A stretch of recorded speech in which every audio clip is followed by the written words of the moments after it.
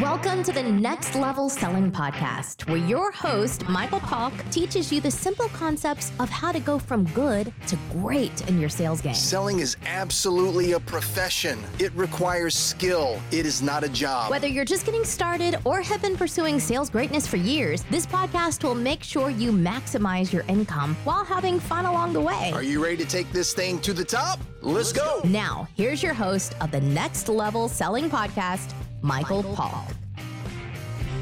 Hey, what's up, everybody? It's Michael Polk here. Listen, you can call me Mike. My friends call me Mike. So if you're my friend, you can call me Mike. I've been called a lot worse. I remember one time I was painting a McDonald's. You heard that right. Not like on a canvas, not an artist, not painting a picture of McDonald's, but I was painting a McDonald's. I had not been out of the Army very long, and I grew up in a household. My dad was a painter, a painting contractor, always owned his own business. And so naturally, when I was young, guess what? If your dad owns a painting business, you all of a sudden become a painter, whether you want to or not. I used to putty nail holes.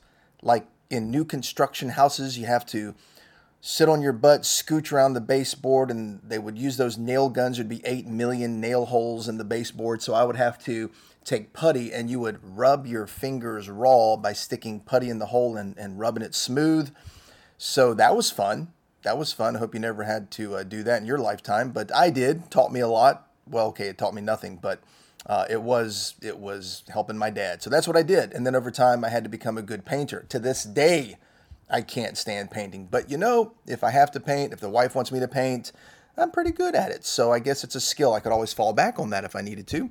I think because painting sucks so bad, I decided to be a salesperson, which was much better for me. But back to my McDonald's story. I remember painting McDonald's with my brother. And so we were hired. We would go out and try to get jobs for painting. It pays pretty well. So those of you out there that are painting for a living, God bless you. So we're painting this McDonald's, and I remember, taking a lunch break. So, hey, we're at McDonald's. So I walk inside, and I'm standing in line.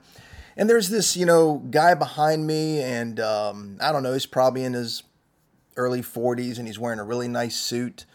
And we kind of strike up a conversation for a second because it's very busy, and I like to talk to people. I don't know any strangers for the most part. So we strike up a conversation, and as we get to talking, he says, "Mike, man, what are you doing painting for a living?"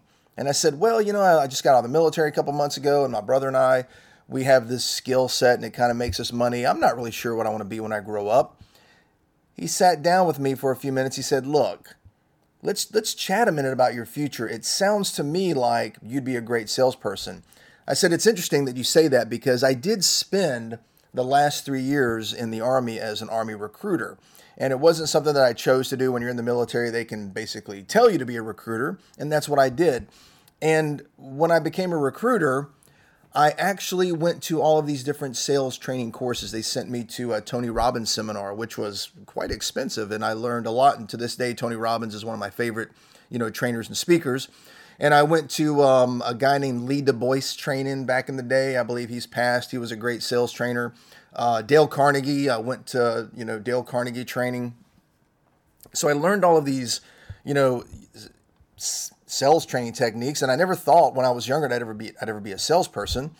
I don't know. My mom and dad said I could run my mouth and, basically sell, I guess, they used to say ice to an Eskimo. Don't know if that's proper anymore, but that's what they would say. And the truth is, again, I don't know any strangers, and I think that's the first thing to selling. Well, I'm sitting down with this gentleman, and long story short is he says, "You should become a stockbroker." I said, "A stockbroker? I don't have the intelligence or the education for that kind of stuff." And he said, No, you don't understand. It's a people business. It's more about knowing people and using your personality. So I remember talking to my dad, and this is going to sound kind of negative. Dad, I love you. I do. But, when I first told my dad this, he told me, "No, that's not really for you. I know some stockbrokers, and these are people that are, Ivy League graduates and have all these, high-level college degrees." And he wasn't trying to be malicious. He wasn't trying to be negative on purpose, but it's just what he knew. And people typically are going to advise you on what they know and what their experience is. So that's a life lesson in itself. Remember, when you're asking for advice, people are going to tell you what they think based on what they've been through. So I believe in kind of taking some advice sometimes, but for the most part, I'm just going to hold my nose and jump. That's how I've always lived my life. I take risk. So he says, look, man, if you want to do this, I'll set you up for some interviews and we'll put you through. It was a major brokerage firm. And so I ended up going through 3 different interviews. And I have to admit, I was feeling like, I'm not sure I'm going to get this. Maybe my dad is right. I'm meant to be a blue-collar worker. I was a U.S. Army Ranger and Special Operations soldier, and all of that's great. But, I learned how to shoot a rifle, and I realized on the outside world that, I'm too small and too good looking to go to prison, so shooting people's not really a skill. That's a joke. It's not really a skill set, so I had to learn something else. Well, the only thing else that I learned while I was in the military was being a recruiter, which was selling. Which is intangible selling. I'm basically selling a lifestyle to people. I wasn't selling a particular object, which is, tangible sales where they can kick it and feel it and touch it and smell it and all that good stuff. So I did have some pretty good people skills, I thought. So I went through this process and lo and behold, I was hired. They hired me. So I had to go through all of this training. It was pretty tough. I had to get my Series 7 license. Any of you out there that are listening and you've got your federal stockbroker license and you got your Series 7, you know just how hard that test is. It's a 6-hour test and it's pretty tough, but I passed it first time. I was pretty proud of that. Became a stockbroker. And I'll never forget, after my first year of selling, I was at an award ceremony. I did pretty good. The first 6 months, I wasn't really making any money and I felt like, why am I not making money? But I knew how to be pleasantly persistent with customers and I kept going and I followed up and I did what I was supposed to do. And then finally 6 months in, I made my first, what I consider a very, very decent paycheck, enough to make a living off of. And from there, I just kept climbing. And I had a mentor, and I recommend everybody have a mentor and a coach. And to this day, right now, as we speak, as I'm recording this, I have a coach. So, you should have a coach as well. But I had a mentor, I had a coach. I remember sitting down talking to him one day and I said, his name was Bowie Martin. He was a legend in the business I was in. And I said, Bowie, man, how do I make more money? Because there's only 24 hours in a day and I'm burning the candle at both ends and I'm really going for this. How do I make more money? And he said, you got to ask for bigger tickets. And I thought that was, wow, kind of crazy because I was looking for $10,000 and $20,000 and $30,000 investments where he was asking for, $500,000 and $1 million investments. And obviously you'd make more money on those investments. So truth of the matter is I started asking for bigger tickets. I kind of put my mindset in the proper frame. And what do you know? I start doing bigger tickets. So I'm sitting at this awards ceremony and, I'm not going to brag on too many of these podcasts, but I'm going to brag on this one. I remember burning up the carpet because I got a lot of awards that first year and I was very proud of myself. And as I'm walking back after, the 4th or 5th award, one of my peers leaned over and he whispers, "Lucky." And I thought, are you kidding me with that? So I sit down near my mentor and he walks over because he heard the guy say, "Lucky." And he leaned over and he said, "Isn't it interesting how we create our own luck?" And that stuck with me, and maybe you've heard that before, but that is something that you need to know. I mean, it just stuck with me. We create our own luck. So I don't really believe in luck. Yeah, you can get lucky and great things happen that you don't expect to happen. But when it comes to selling, when it comes to your job, when it comes to your career, when it comes to your business, you have to create your own luck. I don't believe in excuses. I don't believe in it. I think excuses are the worst thing on the planet. You can make excuses or you can make money, but you can't do both. So I entered the world of selling and I became very good at it. And guess what? I never had to lie. I don't cheat. I don't steal. If anything, I've always trained and taught people that you have to educate your customer. You have to educate your client. You have to educate them. When you educate someone and open their eyes, once they raise that eyebrow, you have a customer. You're selling the same product to the same people at the same price. The bottom line is you have to wake up every day and look in the mirror and ask yourself, why would someone do business with me? That's the question that only you can answer.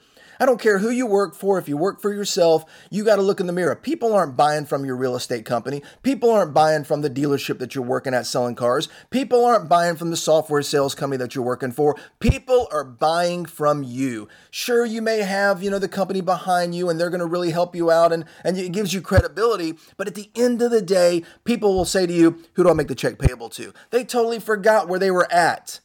They are buying from you. What's this podcast about? Listen, obviously, I want to talk about sales training. I think I'm pretty good at it. If you think so, then great. Maybe we can work together in the future. Maybe do some one-on-one coaching. If you don't think I'm so great, well, this might be the last podcast you ever listen to. But the bottom line is I believe in training folks. I believe in motivation. Now, I can't motivate anybody. I hopefully can only inspire. You have to motivate yourself. You have to get excited. And remember, in the words of Jim Rohn, nothing happens until someone gets excited, and that someone is you. Do you want to live a better life? Maybe you're not even into sales and you've considered it. Maybe you're listening to this out of a whim and you thought, well, you know what? I don't know. Maybe this Mike guy is someone to listen to. Look, I went from living just over broke, got into the world of sales with a whopping high school diploma. And listen, I made the bottom half of my class possible. That's where I came from. All right. But because I love people and I know people and I've learned personalities, and it's a skill set that you can learn too. And because of that, I have provided a wonderful living for my family. Is that what you want? Are you tired of being broke? Tony Robbins, said one time, the quality of your life is directly related to the quality of your communication. Communication is key. Look, folks, selling isn't just about being a salesperson.